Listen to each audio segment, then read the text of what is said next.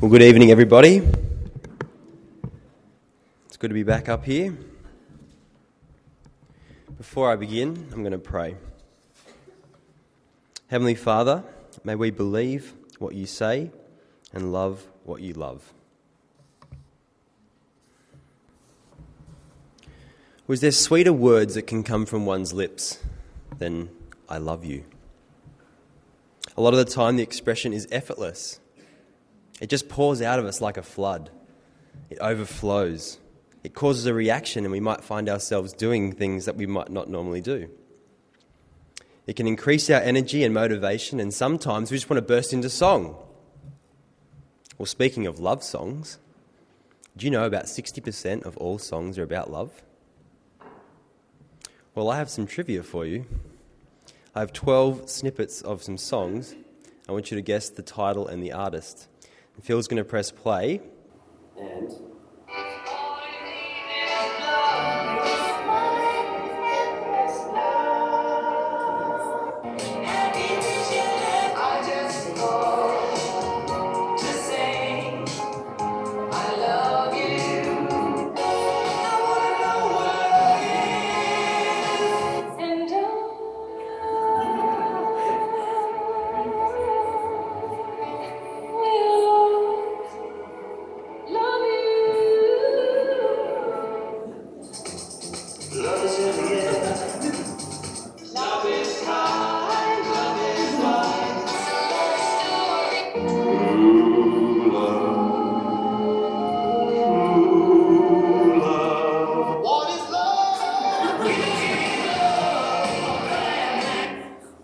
How'd you go? Call them out if you recognise any of the artists. Bee Gees?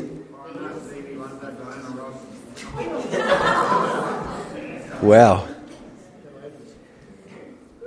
The Beatles? No? John Bon Jovi? Taylor Swift, you got that one. Stevie Wonder, you get that one? Lionel Richie? I think you got them all, except for Hadaway. What is love? Well, a popular expression in response to someone saying, "I love you," is, "I love you too." What about, "I love you more"? Or, "I love you to the moon and back"? That's cute. I would do anything for love. Our human condition learns love from a very young age, from observation, experience, and comparison. We measure love. I love you this much. In human standards, I think we have a good idea. When it comes to God and love and the love he has for us, can we measure it? Where does love come from, and how did we ever know how to love? Well, we're going to see that the main point of this passage is love. God's love for us and our response to his love. In fact, the Apostle John speaks of love more than any other writer in the New Testament. And in the verses that were read out in 1 John, he mentions love 27 times. It's possible that John is emphasising love and that we might need some help in this area. He urges us to love one another, and if we have a relationship with God, we will love each other more and more. All love comes from God, and genuine love is never self-generated by us. Well, verse 7 and 8. "Dear friends, let us love one another, for love comes from God. Everyone who loves has been born of God and knows God.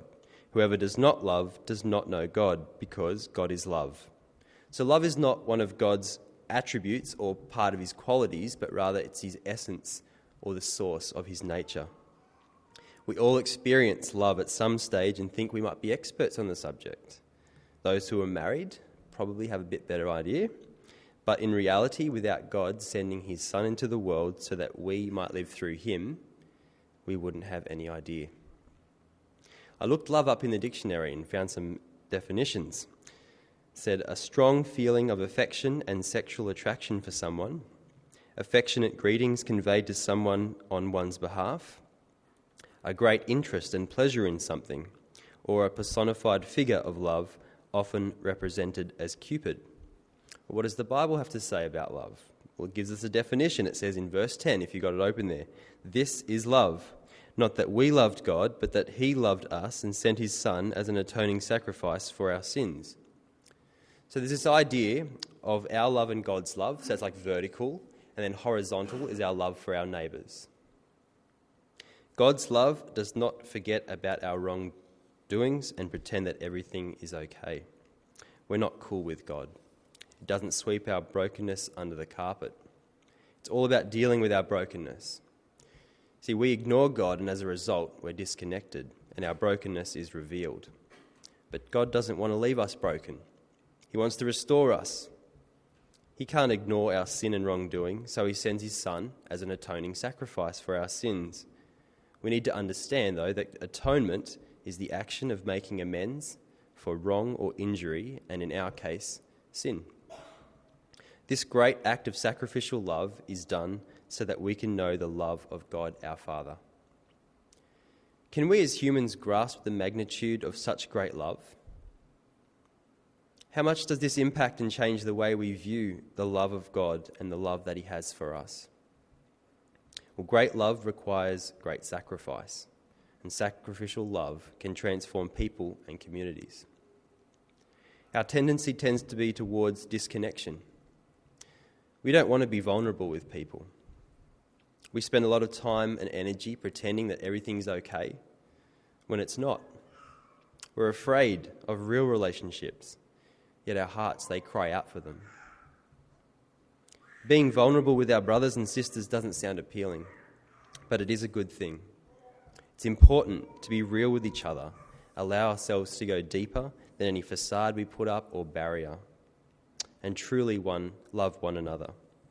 But more importantly, we need to be real with our Father in heaven. Be vulnerable with God. There is no escaping or hiding from God. He knows us too well. So talk openly with him. We can't go on pretending that everything's okay, but all the more, confess our sins and ask that God will soften and change our hearts to be imitators of his love and the love that he has for us. But God's love isn't dependent on whether we love God back. Verse 10, not that we loved God, but that he loved us. So maybe you can relate to this example.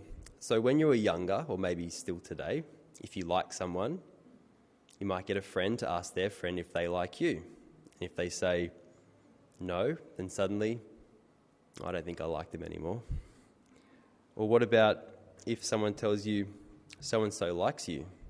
You might suddenly think, I think I like them too. Just imagine if this was the same with God. Wayne briefly mentioned the 5 love languages in his sermon from 1 John 3, titled Genuine Love. Each person gives and receives love in a certain language, and speaking it will strengthen that relationship. If we're serious about obeying God and following his commands, then working on parts of our life where we are struggling or could improve is vital. Well, 5 love languages is from a book by Gary Chapman, and he lists the 5: quality time, physical touch, words of affirmation, acts of service, and receiving gifts. I'm just going to explain what each one of those means. So in quality time, nothing says I love you like full, undivided attention. Being there for this type of person is critical, but really being there, with the TV off, fork and knife down, and all chores and tasks on standby. This makes you feel truly special and loved. And there's physical touch. A person whose primary love language is physical touch is not surprisingly very touchy. Not in a sexual way, but with hugs, pats on the back, and thoughtful touches on the arm. They can all be ways to show excitement, concern, care, and love. Physical presence or a timely hug can communicate this love language well. Words of affirmation. Actions don't always speak louder than words.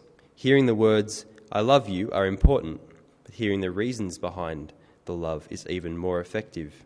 You thrive on hearing kind and encouraging words that build you up. Acts of service. Anything you do to ease the burden of responsibilities weighing on someone will speak volumes. The words he or she most wants to hear is, let me do that for you. When others serve you out of love and not obligation, you feel truly valued and loved. And receiving gifts. Don't mistake this love language for materialism. The receiver of gifts thrive on the love, thoughtfulness, and effort behind the gift. Gifts are heartfelt symbols to you from someone else's love and affection for you. So it's helpful to work out and realise what the different love languages are. And you can even do a quiz at 5lovelanguages.com to work out what might be your primary love language. This could be very helpful in obeying God's command of loving our brothers and sisters better. Well, earlier in 1 John 2:4-6, if you've got it there, chapter 2, verses 4-6, it says, "Whoever says, 'I know him,' but does not do what he commands is a liar, and the truth is not in that person. But if anyone obeys his word, love for God is truly made complete in them. This is how we know we are in him. Whoever claims to live in him must live as Jesus did." So to live as Jesus did, we must obey his teachings and follow his example of complete obedience to God and loving service to people. Well, it's mentioned again in our passage tonight, emphasising love being made complete, verses 17 and 18. This is how love is made complete among us, so that we will have confidence on the day of judgment. In this world we are like Jesus. There is no fear in love, but perfect love drives out fear, because fear has to do with punishment. The one who fears is not made perfect in love. So another way of saying this is, if we truly love others and live as Christ did in this world, we won't be worried about the day of judgment. A real love for others will chase away the worries. The thought of being punished is what makes us afraid. It shows us that we haven't really learnt to love. And if we continue to grow in our love for God and perfecting that love, we will grow in confidence towards God. We will have a healthy fear of God, not a tormenting fear. So kind of more like a son who respects his father, but not like a criminal who cringes before a judge. A believer who fears the day of judgment and fear of punishment hasn't truly experienced the perfect love of God. Well, what do we do if we end up having fear? Does our view of God change? Well, David Short, who is a minister at the church in Vancouver, Canada, where I worshipped at, sums this up very well. He says, "Because we don't know how to love perfectly, there is fear in our lives. Fear has to do with punishment. To overcome the fear, we conjure up a false confidence and change God's image with a cut-and-paste job on the Scriptures, removing all the things from God that we consider as negative and replace his wrath with disapproval and his love with tolerance, tailor-making a God who doesn't make us feel uncomfortable." In verse 19 it says, "We love because he first loved us." So if we love God, we will love one another. And if we love one another, we will grow in love for God. So if an immature Christian is not growing in his love for God, they may find themselves trying to impress others with spirituality or good works. They make themselves out to be a liar and profess to something that is sort of really practicing, but rather playing a role instead of living a life. We're commanded to love God and our brothers and sisters, and this should remind us of the two greatest commandments, which was read earlier. In Matthew 22, it said, Jesus replied, "Love the Lord your God with all your heart and with all your soul and with all your mind. This is the first and greatest commandment, and the second is like it. Love your neighbour as yourself. All the law and prophets hang on these two commandments." I'm going to say a prayer now. I'm going to say it slowly, and if you'd like to join with me in your heart, and then say Amen at the end. Lord, I haven't always loved my brother and sisters as I ought. I acknowledge that I need your help. Thank you that you love me so much that you sent your one and only Son into the world that I might live through him. Please help me to obey your command and increase my love for mankind. Amen.